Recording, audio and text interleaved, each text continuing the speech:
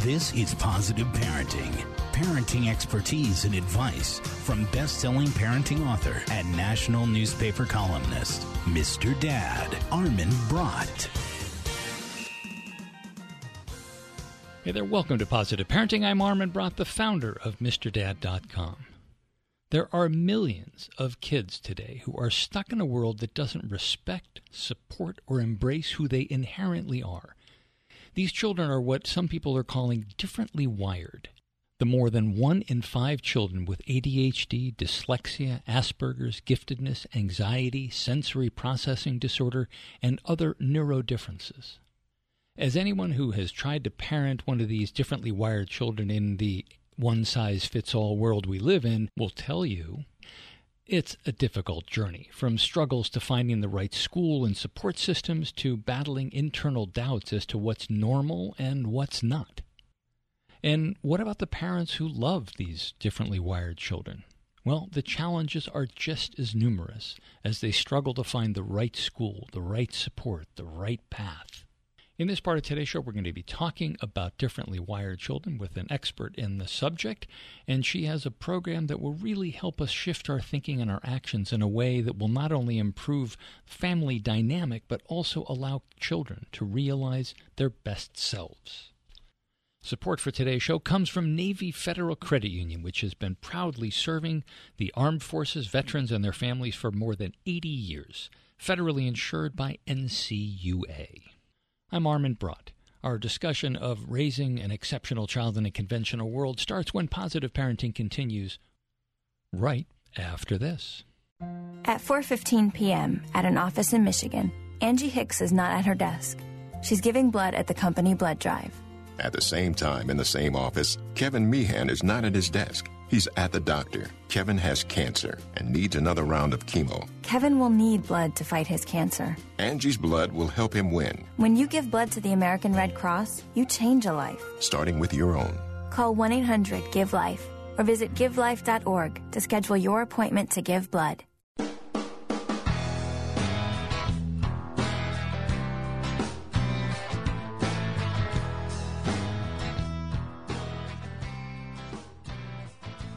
Welcome back to Positive Parenting. I'm Armin Brott. My guest for this part of today's show is Deborah Reber, who's the author of Differently Wired, Raising an Exceptional Child in a Conventional World. Debbie, thanks for joining us. I'm happy to be here. Tell us a little bit about exceptional children. I think I struggle somewhat with putting ADHD and Asperger's and giftedness and anxiety and sensory processing disorder all into the same cup or silo or something that you want to call it. It just sounds like all those things don't all belong together, but you're putting them there and calling them differently wired. Can you explain how you happen to have picked so many different things to put together? Sure. Yeah, in raising a twice exceptional kiddo, I have a kid who's gifted with ADHD and Asperger's, and then really kind of diving into this community and learning about just the different ways in which differently wired kids, neuro differences, learning differences are all kind of outside the norm, right? We're all moving through, especially in a school system, right, our kids sure. are struggling in some way to fit in. And my belief is that, having dyslexia is very different than maybe having an anxiety disorder or being on the spectrum, but there is also a commonality to our experience, especially as parents of these kids, in terms of trying to figure out a path and try to fit kids who don't just fit into what currently exists very easily without a lot of challenge on our part. So I wanted to kind of look at neurodiversity as a whole and just explore this idea that there is really no one way to move through the world. There's no such thing as normal. And really all of these different brain wirings are kind of natural variances in the human experience. And I think that if we look at it as a collective, we could have a lot more influence in changing the current system.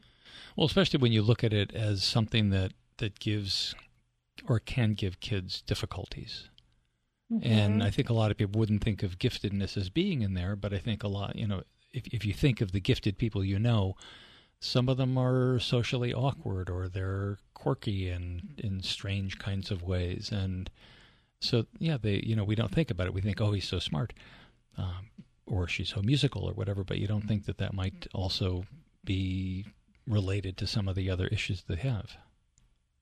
Yeah, I mean, giftedness, and that was news to me, when Asher was quite young. That was one of the first things that was suggested for us. And I really bristled at that term because I was like, I don't like that label. But one of the coaches we worked with had explained that being gifted is a special need in its own right. And when you look at the statistics about, the levels of depression or anxiety or not thriving or being unemployed, for people who are gifted, it's much higher than someone who isn't. So they live life in a more intense way than a lot of people. It's interesting, though, because I've interviewed a few people who have written books, something along the lines of the gift of dyslexia or the gift of autism or something. And,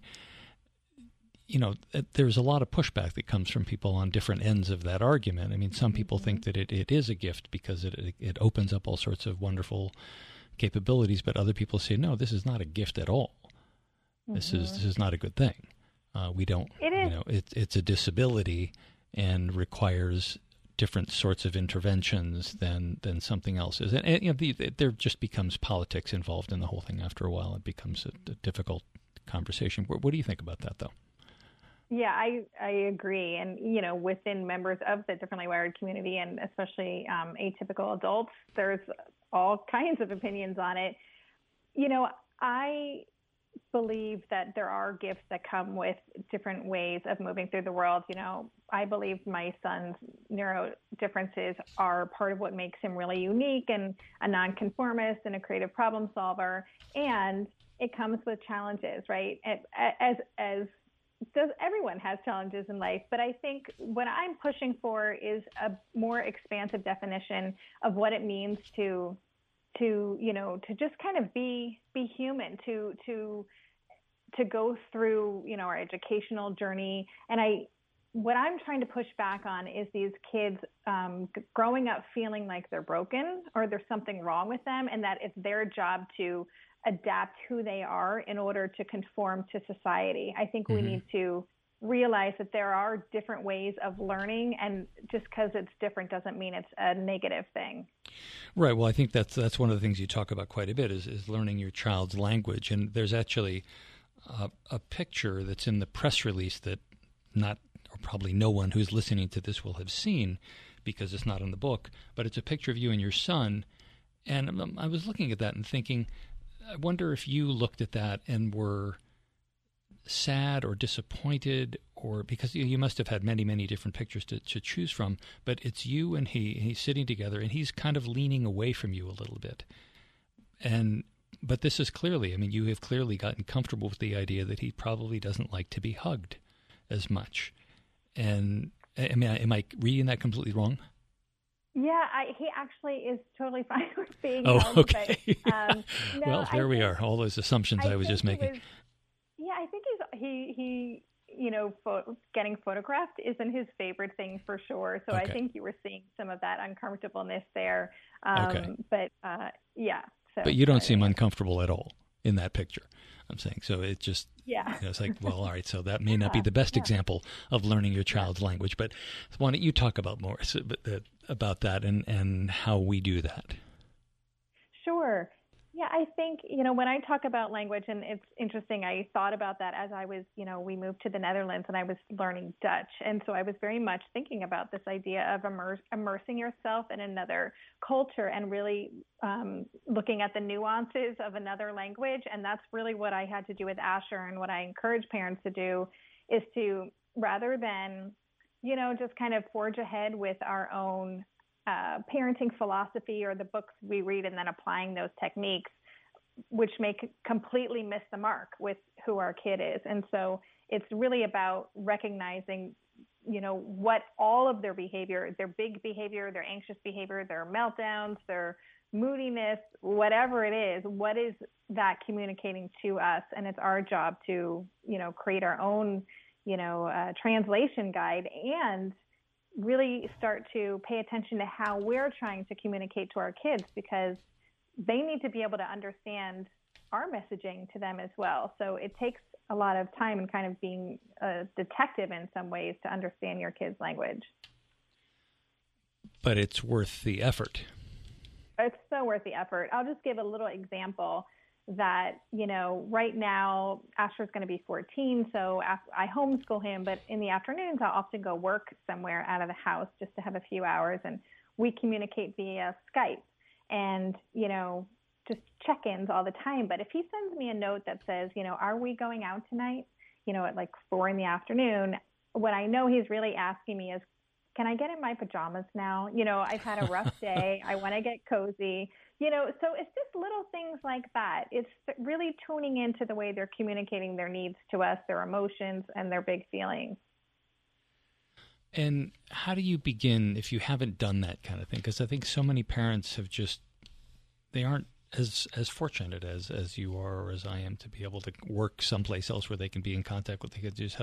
They're rushing all the time. They rush home, they make dinner, they put the kids to bed. You don't really have time to get to know your child, and sometimes it just results in a lot of frustration that you don't think that your child is understanding what you want to say, and why will the kid always do this? And having that extra couple of seconds or minutes to think about stuff it's a rare commodity. Mm-hmm. I mean, I think that when we as parents are having a strong reaction to something our child is done or is saying or the way they're behaving, that is an invitation for ourselves to realize that we're having a communication problem. So it really does, it takes a conscious effort and in setting an intention every day to start to notice those things. And if we're having a strong reaction, it's usually because, we're displeased or something about the way our kids' behavior is, we feel like they should be doing something differently, or maybe they're manipulating us or whatever we're thinking. But that is an indicator that our child doesn't have the skills to do something different and that we have a disconnect. And so, I believe all behavior is communication, and I believe what Dr. Ross Greene says, that kids do well when they can. So our job, because we're the adults here and we're in a better position to do it, is when we feel that kind of push, we're pushed up against that kind of behavior and we're having a strong reaction, is to stop, or if we can in that moment, reflect on it later and think, okay, what did I think this kid was doing? What was he trying to do or she trying to do? And what assumptions did I make? And then try to get to the deeper in terms of what was really going on. Talking with Deborah Reber, who's the author of Differently Wired, Raising an Exceptional Child in a Conventional World. We're going to take a quick break. When we come back, we'll keep talking to Debbie. Bullying is not kids being kids. It's not about good homes or bad homes. It's not a normal part of growing up. I shouldn't be afraid to get on the school bus. To turn on my computer. Message. Or walk to my locker. Did you know that a bully will stop his or her behavior in 10 seconds when their peers speak up? Use your voice. Hey, leave him alone. We have the power to stop bullying. Find out more at bullying.org. Where you're not alone.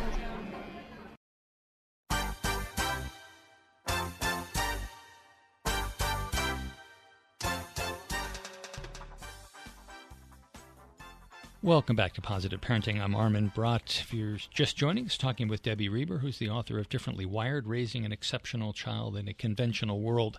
One of the things that you talk about that's especially poignant is how, and you've mentioned the phrase a couple of times, the differently wired community, that in addition to thinking that maybe there's something wrong with our kids, that people who have differently wired children may end up thinking that there's something wrong with them, and don't know where to go for help or support or guidance. And talk about that community and how you discovered it and where people can go and how to access the wisdom that's out there and the support. Yeah, I think that's one of the biggest problems when we first discover that, our path is, or we're going off-roading, from the main path, is there's that sense of It's not shame. I guess it can be in some people's minds, but we tend to isolate ourselves and go within because we're concerned about stigma or we're just confused. Our friends don't really get it necessarily. And so we feel just this sense of overwhelm and being alone in this. And, that was one of my big inspirations for founding Tilt Parenting, because I couldn't find my people. Like, I couldn't find community in a way that felt actually optimistic to me. Some of the Facebook groups were helpful for venting, which is also an important thing to do when you've had a bad day. But I wanted something that felt hopeful and informative and inspiring. And in doing, I'm doing this book tour right now. And so I've been meeting with this community, and there are so many of us who are so hungry for connection. And it's been fascinating to see sometimes at these events, groups of parents will come up to me afterwards and say, I've lived in the same community. I've seen these people at school, and I had no idea they were going through the same thing as I was. And we're going to form a group. And, so I think it's important for us to find our tribe. I created Tilt Parenting to be one home for people to connect. But, Facebook can be really helpful if you find the right groups. And another resource I'll share is understood.org, which is fantastic. Oh, yeah. Yeah. And they have parent forums. And I feel like as awareness is growing and parents are being more vocal about what's happening, we're better able to find each other. Yeah. And it's really important to have somebody, whether it's an in-person person or a group of some kind, to be able to share these ideas with. And there's another part that you talk about, which is self-care. And it's you hear this kind of thing comes up when you're talking about caring for an aging parent or a sick relative or something like that the caregivers often neglect themselves. But that part of it's important too. Yeah, and I was just talking with a group of parents about this earlier today. I feel like self-care can come across as this kind of trite thing or something you read in a magazine or something, and it's like, oh, what does that even mean?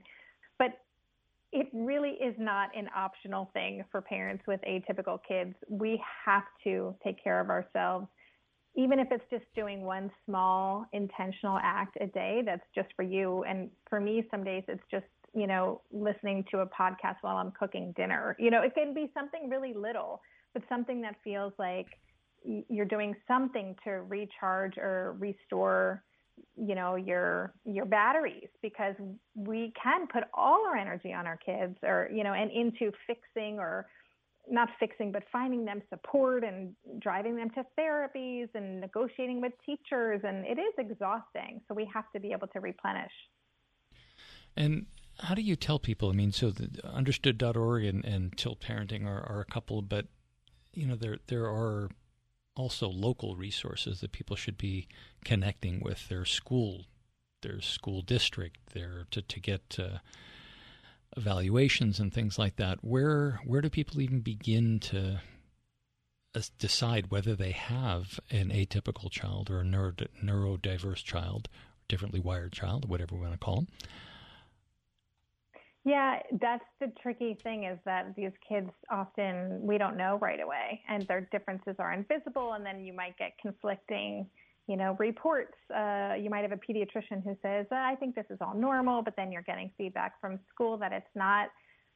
There's no one way to go. I think that if you feel that your child is differently wired, or you recognize that they're struggling in some area of their social or, cognitive development, or they're struggling at school with anxiety or something's going on, start with your pediatrician and see if they can make a recommendation. But I do recommend people kind of talk openly in communities where you feel safe, but talk openly about what's going on, because otherwise no one is going to know and understand how to help you, or where to direct you. When we start talking, we realize, oh, you've been through this? Oh, okay. Again, we're everywhere. 20% of kids are differently wired. You just imagine how much, at least 20%. The parents are everywhere too, in every classroom, every school, every Girl Scout troop, So it is being a detective in the beginning and asking around and trying to get some recommendations locally. Do you think that the way parents deal with boys who are differently wired is different than the way they deal with girls? Yeah, I think girls, well, the research shows that girls are very underdiagnosed, both with ADHD and with autism because it presents differently. So that's challenging. A lot of girls don't get identified until much later, if at all. So that creates struggles. And I think a lot of boys, especially boys with ADHD, that often can fall under, just the umbrella of rowdy boy behavior, or, it can be a little harder to find out or to get someone to even explore that there might be something else going on because, boys stereotypically are rowdier or more active in some way. So yeah, I think it can be challenging. Well, I mean, as far as getting help, I mean, there's also a sense with that a lot of parents, their fathers and mothers, are often a little tougher on boys, and as far as offering help or providing an environment where asking for help is okay, where I think that's there's a little less stigma associated with that with girls. Yeah, I guess so. I actually, I haven't thought of it that way before. I only have one child, a boy, and that's not the culture that we have, in our home. Right, obviously. I haven't heard that from too many people. I've heard, but I would agree with you. I think that probably is a problem, depending on the structure of the family and the dynamic and what parenting philosophy. That's not okay to be emotional or sensitive as a boy, for sure. And I've also heard, or I know from talking to friends that having a differently wired child of color brings up all other kinds of challenges because the way that their behavior is perceived in many school systems is more harshly anyway, and they'll be less likely to look at some sort of a neuro difference as the cause. So it's really challenging. Yeah. African American boys are, I don't even know what it is. It's like 3 or 4 times more likely to be suspended from school anyway. Mm-hmm. Yeah. So, when you throw in some behavioral challenges that might come with any of the things that we've been talking about, that just is going to make it even more so. Yeah.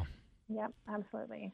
So, we're talking about changing parents and changing the environment, but there also has to be some top-down or from a different direction anyway, so that we can get some more acceptance for these kids. How does that happen? If I knew the answer to that, no. No. I think it's the school, I think where I would like to focus energy, down the road and where I see a lot of forward momentum is in the school system. The kids' job really when they're younger is to play and to learn, and they spend a lot of time at school. And I think I'm optimistic about there seems to be a growing awareness of the different ways that kids are showing up in school and a willingness in some school districts and areas to better accommodate those students. But I think we need to expand. We need to look at our whole educational system and expand our expectations and just the way we design classrooms. I would say even for neurotypical kids, the current educational model isn't a great fit for most kids. It's really about pushing them through a system or getting them through this so they can get on with their work as adults or college or whatever it is. And I'd love to see us change that so kids can be more able to and supported in learning the way that they would naturally learn. Deborah Reber, the author of Differently Wired, Raising an Exceptional Child in a Conventional World. She's also the founder of Tilt Parenting, and the website is at tiltparenting.com? That's correct. Okay. Debbie, thanks very much. Thank you. You've just seen your doctor, and he's ordered blood work, x-rays, and other tests. But what does it all mean? Well, you should ask. The single most important thing you can do for your health is to ask questions. Be an informed and active member of your healthcare team. Remember, your health begins with you. To learn the types of questions to ask, get the brochure, be prepared for medical appointments at ahrq.gov/consumer. A message from the U.S. Agency for Healthcare Research and Quality.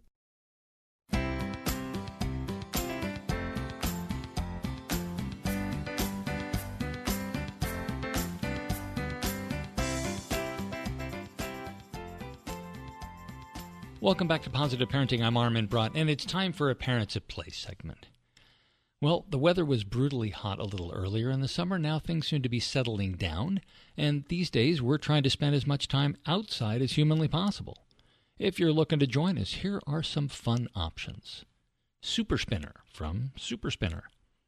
A fun twist on the tire tree swing. The Super Spinner is a UFO shape, that's according to a 10-year-old, disc swing that lets one or more kids, and even a parent, take a ride.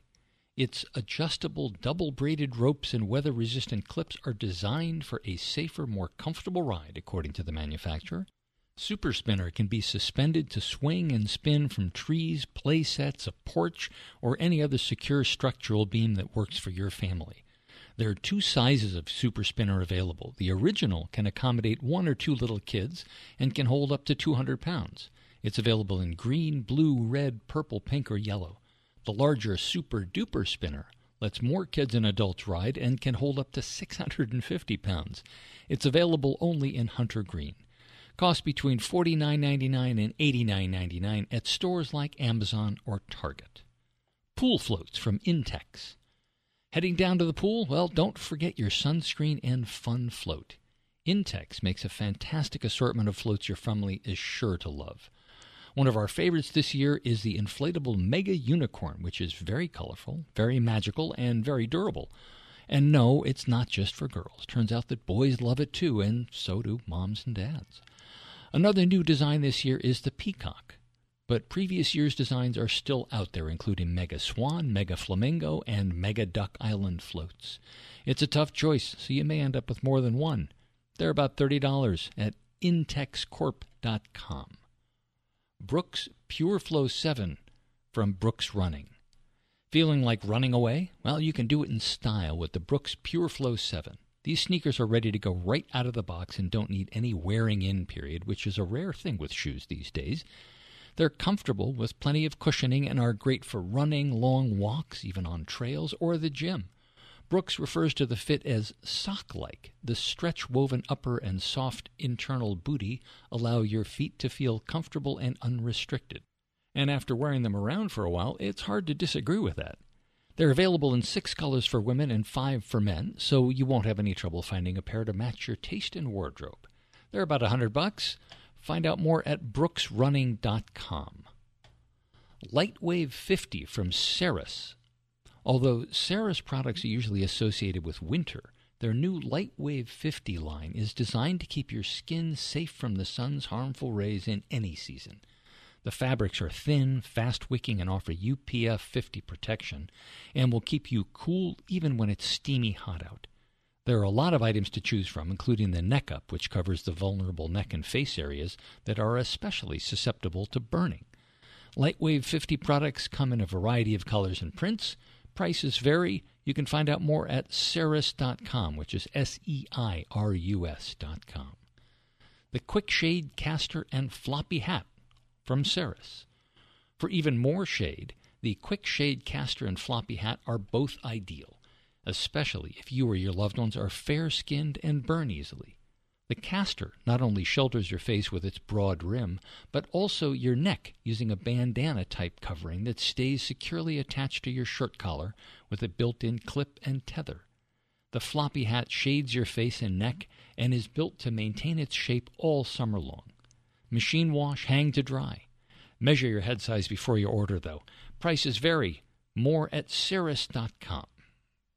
You can get reviews of a lot more toys and games and activities and all sorts of other things to do with your family all summer long and into many, many other seasons as well at our website, parentsatplay.com. We'll be back with another show for you next week, but don't go yet because there's a lot more of this show coming right up. More with Mr. Dad, Armin Brott, after this, from the MrDad.com radio network.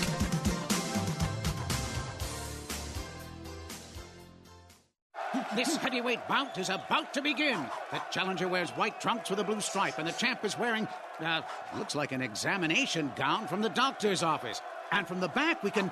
Ooh, that's not pretty. Champ, what's with the crazy getup?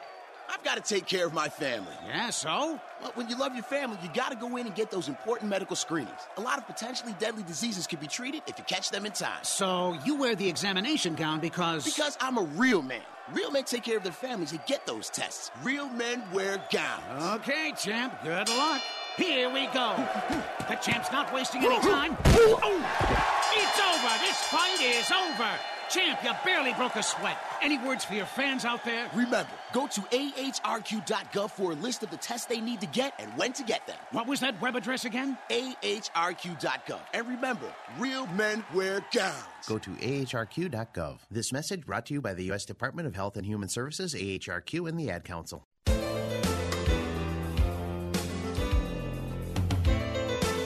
Now, get ready for more positive parenting with Armin Brott from the MrDad.com radio network. Hello and welcome to the second part of today's Positive Parenting Show. I'm Armin Brott, the founder of MrDad.com. What if we could identify microbes in our gut that correlate with stress resilience and expose our kids to them and then test the results? What if memory and learning and even overall well-being could significantly improve after eating more of certain foods or minerals like blueberries or magnesium or getting exercise? And what if merely smelling sweat before completing an anxiety-inducing task could measurably improve your performance? Well, those are just a few of the questions that science writer and mother of two Jenna Pincott asked herself as she prodded and poked her kid's natural environment, creating a situation that she calls biohacking, and she reserved and chronicled the results. Now, of course, she's the first person to admit that a sample size of 2 children does not make for an earth-shattering scientific discovery. But she was looking at hard scientific studies and then trying to put those into play in her own kitchen and her own living room with her own kids. And she did get a lot of interesting results, specifically that the ingredients for the traits that we all want for our kids, resilience, focus, perseverance, mind-body connection, and more, may actually be all around us in the natural world. So stick with us as we do some biohacking right after this. Hey parents, introducing the Communicizer. Go from boring old man speak. Oh, I'm here if you want to talk. To 100% off the chain. Text me whenever, yo. I love you, Dad. Communicizer is not available in stores because it doesn't exist. But that's okay. You don't have to be perfect to be a perfect parent. Because kids in foster care don't need perfection. They need you. For more information on how you can adopt, go to adoptuskids.org. Brought to you by the U.S. Department of Health and Human Services, Adopt Us Kids, and the Ad Council.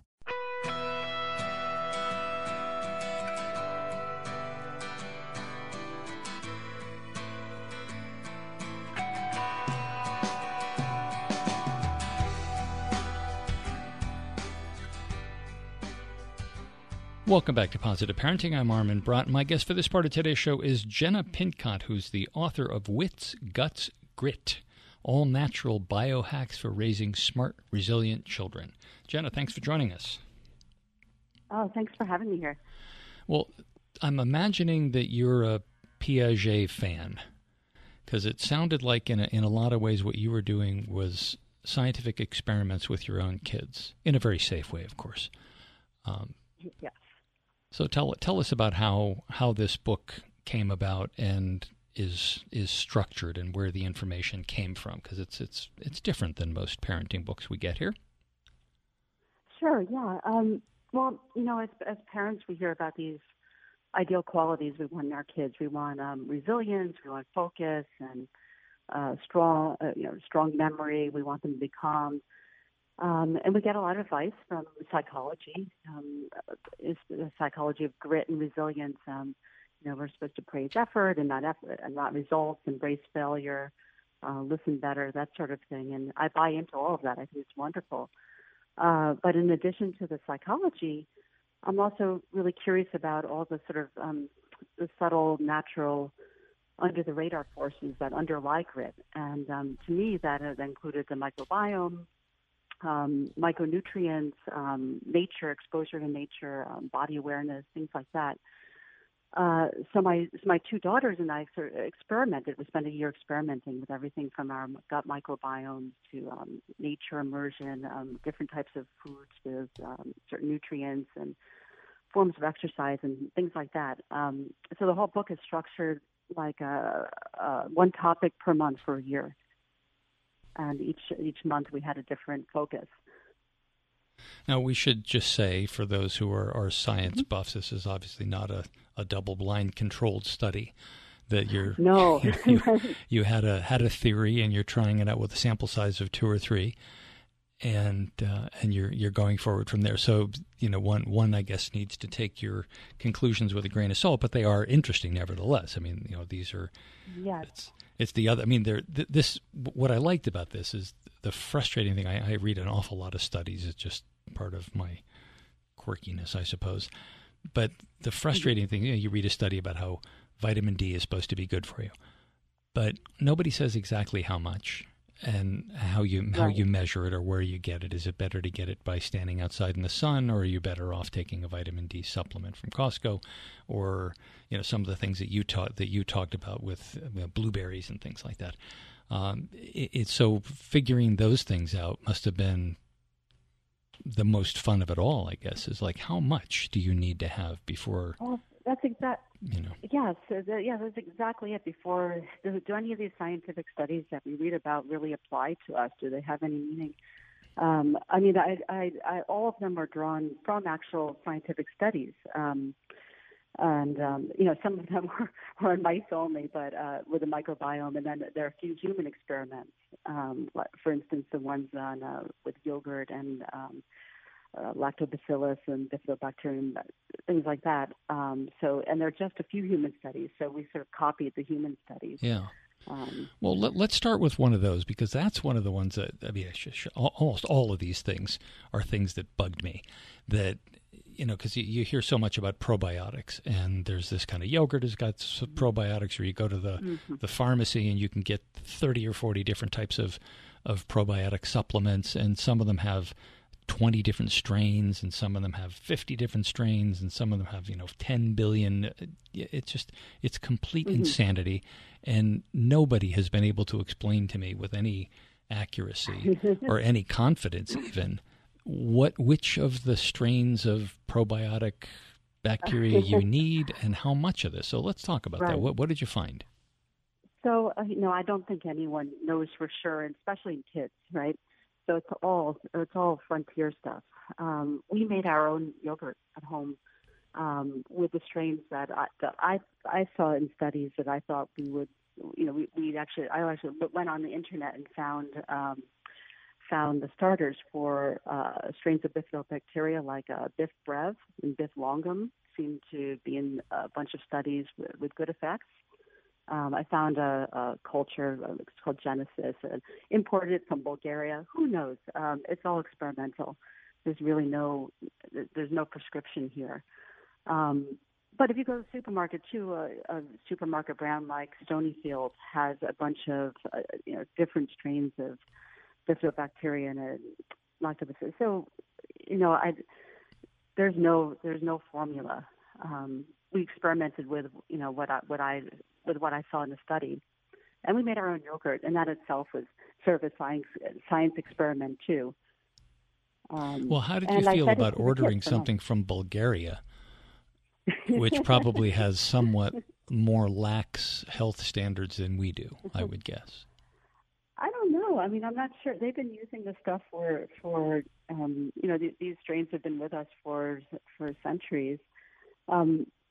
They came just as well packaged as anything American. It's a brand called Genesis that I found, whatever it's worth. We didn't get sick. I can say that much. Okay, and what were the effects besides the cool factor of making your own yogurt? Yeah, that was, again, there's nothing with the yogurt experiments. I thought I could see a difference after they started to eat this yogurt for a while. It seems that there were fewer frustrations and tantrums.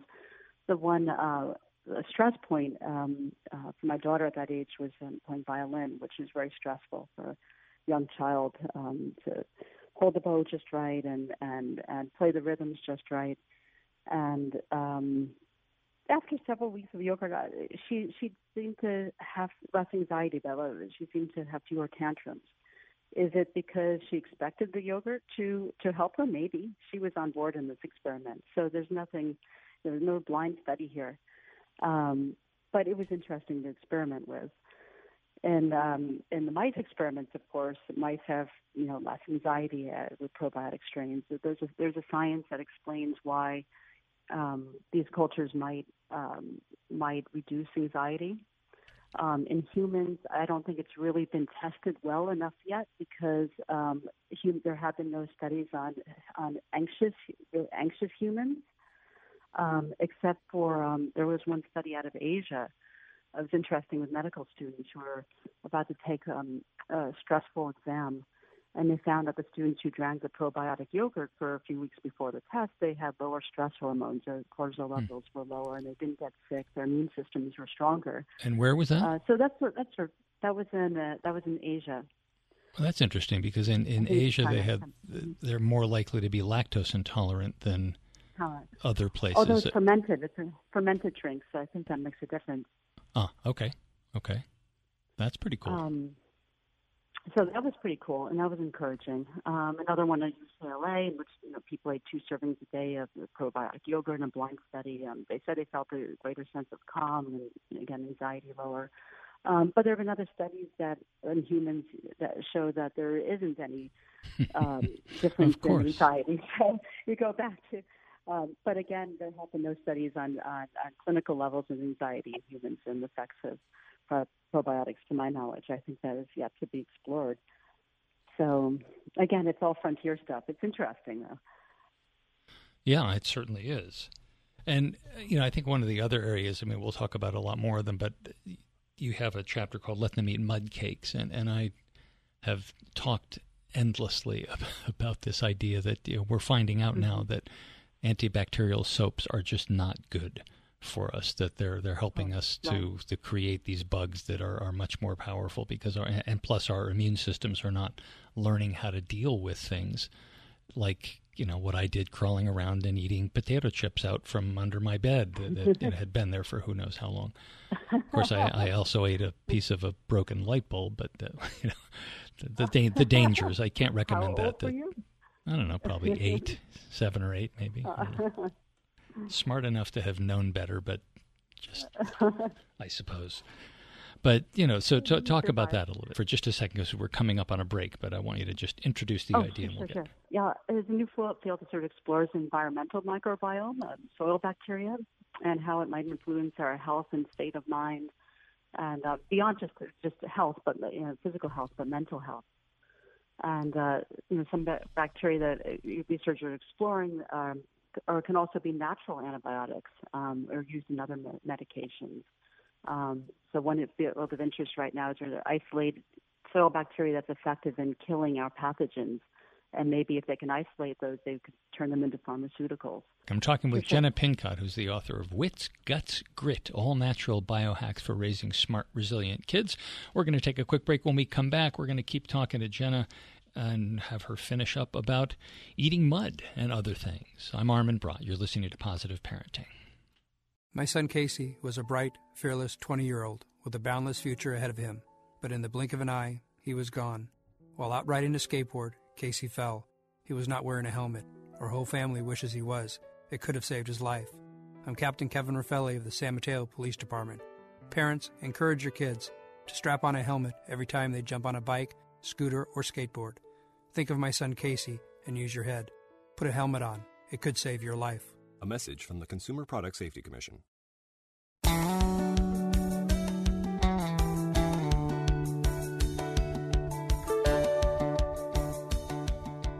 Welcome back to Positive Parenting. I'm Armin Brott. If you're just joining us, talking with Jenna Pincott, the author of Wits, Guts, Grit, All Natural Biohacks for Raising Smart, Resilient Kids. And we were just talking about the importance of eating things that you wouldn't think of as food. Yeah, so in the environment, there's one microbe in particular that's been studied in some depth. It's called M. vaccae, It's a mycobacteria. It's formed in it's found in plant matter, and we come into contact with it by touching, eating plants and grasses. We breathe it in when we're in nature. We can get it in little cuts in our skin. When we breathe it in our airways, our immune system, our immune cells, they encounter it. They react to it quickly. It's thought that its effects on us would be faster than that of even gut microbes. So in experiments, this Mbaki has some interesting effects on mice experiments and human experiments too. For instance, in a lab study of cancer patients who took this microbe in pill form, they found that it didn't help their cancer, but they were more content or happier, calmer. In the mice experiments, the mice completed mazes faster, circuits faster. And one theory is that the microbe decreases anxiety and at the same time increases focus. So this was very compelling. And just recently, like within the last few weeks, there's been more research on this. The idea that Mbaki could be like a stress vaccine someday. If there's a way to make it, to package it, its health promoting properties, it could be like a stress vaccine that people like first responders could take that might help them reduce anxiety, people who are otherwise chronically stressed. We can imagine in other contexts too. So I think this frontier is really interesting. It's fascinating. And Mbaki is not the only one too. There are many, as these researchers say, there are many others like it out there that just haven't been found yet. But they're interested in exploring that too. One thing that you talk about is magnesium. And that's something that is just now beginning to be a little bit better known, is that we're realizing that a lot of people are magnesium deficient, and that magnesium helps you if you're deficient in magnesium, you're not going to be absorbing calcium as well as you should, so that's going to have all sorts of effects on lots of other parts of the body. What did you find out, or what was the thing that you were trying to investigate, and then what did you find out? Well, I was first at a bit of crisis when I found out that our fruits and vegetables contain up to 50% less magnesium and other nutrients than they did 2 generations ago.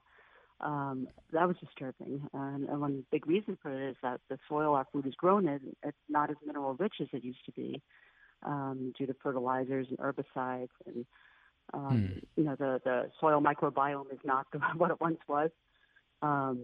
There are lots of other reasons too, like vegetables are picked early, and the supermarket varieties are chosen for hardiness, not nutrients. And but again, the soil I think has a lot to do with it. So as a result, most kids and adults are magnesium deficient. And when I started to investigate what that meant, I found there were sorts of terrible outcomes like memory loss and inattention. Kids get a bit spacier. They find it hard to organize their thoughts.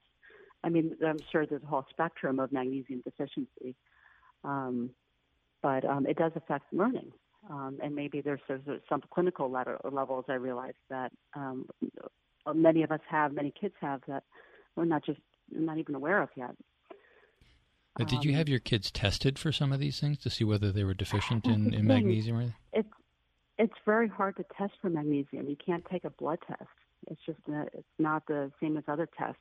I basically just assumed that we were magnesium deficient because most Americans are, and my kids, I fear, just aren't eating enough vegetables or enough healthy vegetables and fruits. So I sort of based I assumed that we were. I did not get them tested. But I think, first of all, there's no harm in, I think, making an assumption that we're all a little bit magnesium deficient, and finding ways to get more magnesium is a good idea. And how did you do that? Naturally, or taking supplements? Yeah, I for a bit of both. If you need about 130 milligrams a day for little kids, like 4 to 8, and older kids, about 240 milligrams a day. So I started to give them, as part of our, great high fiber microbiome diet.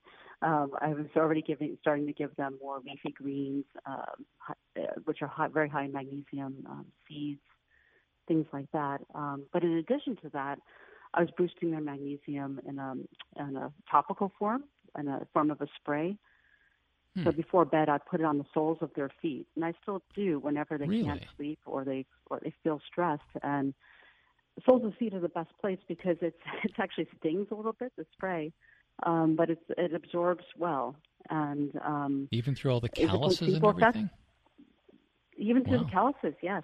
Wow. Yeah, it's pretty potent. If you actually spray it on your stomach, or your armpits, it really stings. That's fascinating. I mean, I know that there's magnesium salts that people... Or like an Epsom salt. So if you take if you take a bath, that's... I guess it must be absorbing through your skin also that way. Yes. And I did this sort of regularly for the month, and they really did fall asleep faster. Again, is this placebo effect? Could they expect to fall asleep faster, and they fall asleep faster? Maybe, but I really do think there's something to it, and that, I'm so glad we're on the magnesium program now. I think it's a healthier. It builds, it's another little nudge toward greater resilience and health. Yeah. Well, what was the thing that you found most surprising and most effective? Let's see, most surprising, most effective. I was very interested in we did an experiment with proprioceptive movement, which was found in some studies to link to a better working memory. And working memory is that ability to juggle more than one thing in your head mind at the same time. You need it when you're reversing directions, or you're organizing things in your head, or even spelling the word world backwards. Mm-hmm. That's all working memory. And the kids who have strong working memory, tend to do better in school. It's a better predictor of success even than IQ. So anyway, I was very interested when I heard about these proprioceptive exercises, and that turned out to be like a natural movement exercise. Some people call it primal movement, like climbing a tree, or when you're navigating over and under things, or squatting, or leaping over logs, or things that require both balance and movement.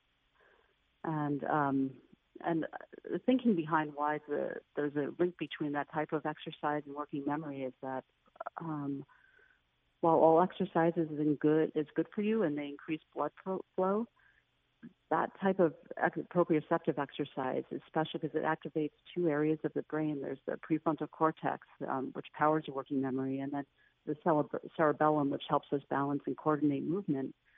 And the thinking is that the cerebellum, it feeds information to the prefrontal cortex and helps predict and anticipate what will happen next, and that increases working memory overall.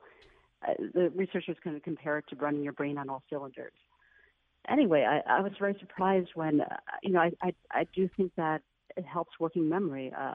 And I saw it in a different form from what the researchers were talking about. I saw it most in verbal fluidity. My daughter, like a lot of kids, some of her speech, sometimes it rushes and sometimes she stumbles over words or has a hard time getting an idea out. Sure. But she's really silver-tongued after this sort of exercise. So I thought that was really surprising. Where do you find out if you're interested in looking into that kind of exercise? Just look up proprioception. Proprioception or dynamic proprioceptive exercise, or some people call it primal movement or natural movement. Or they're all different terms for the same sort of idea. And there is a whole sort of nature. It's hard. We live in the city, so it's a little more challenging for us. We don't have logs everywhere. We can't climb trees. My daughter tried to climb a tree the other day in Central Park, and we got reprimanded. But it's better. I don't even know where to go with that one. Yeah. All right. Jenna Pincot's the author of Wits, Guts, Grit, All Natural Biohacks for Raising Smart, Resilient Kids. Jenna, thanks very much.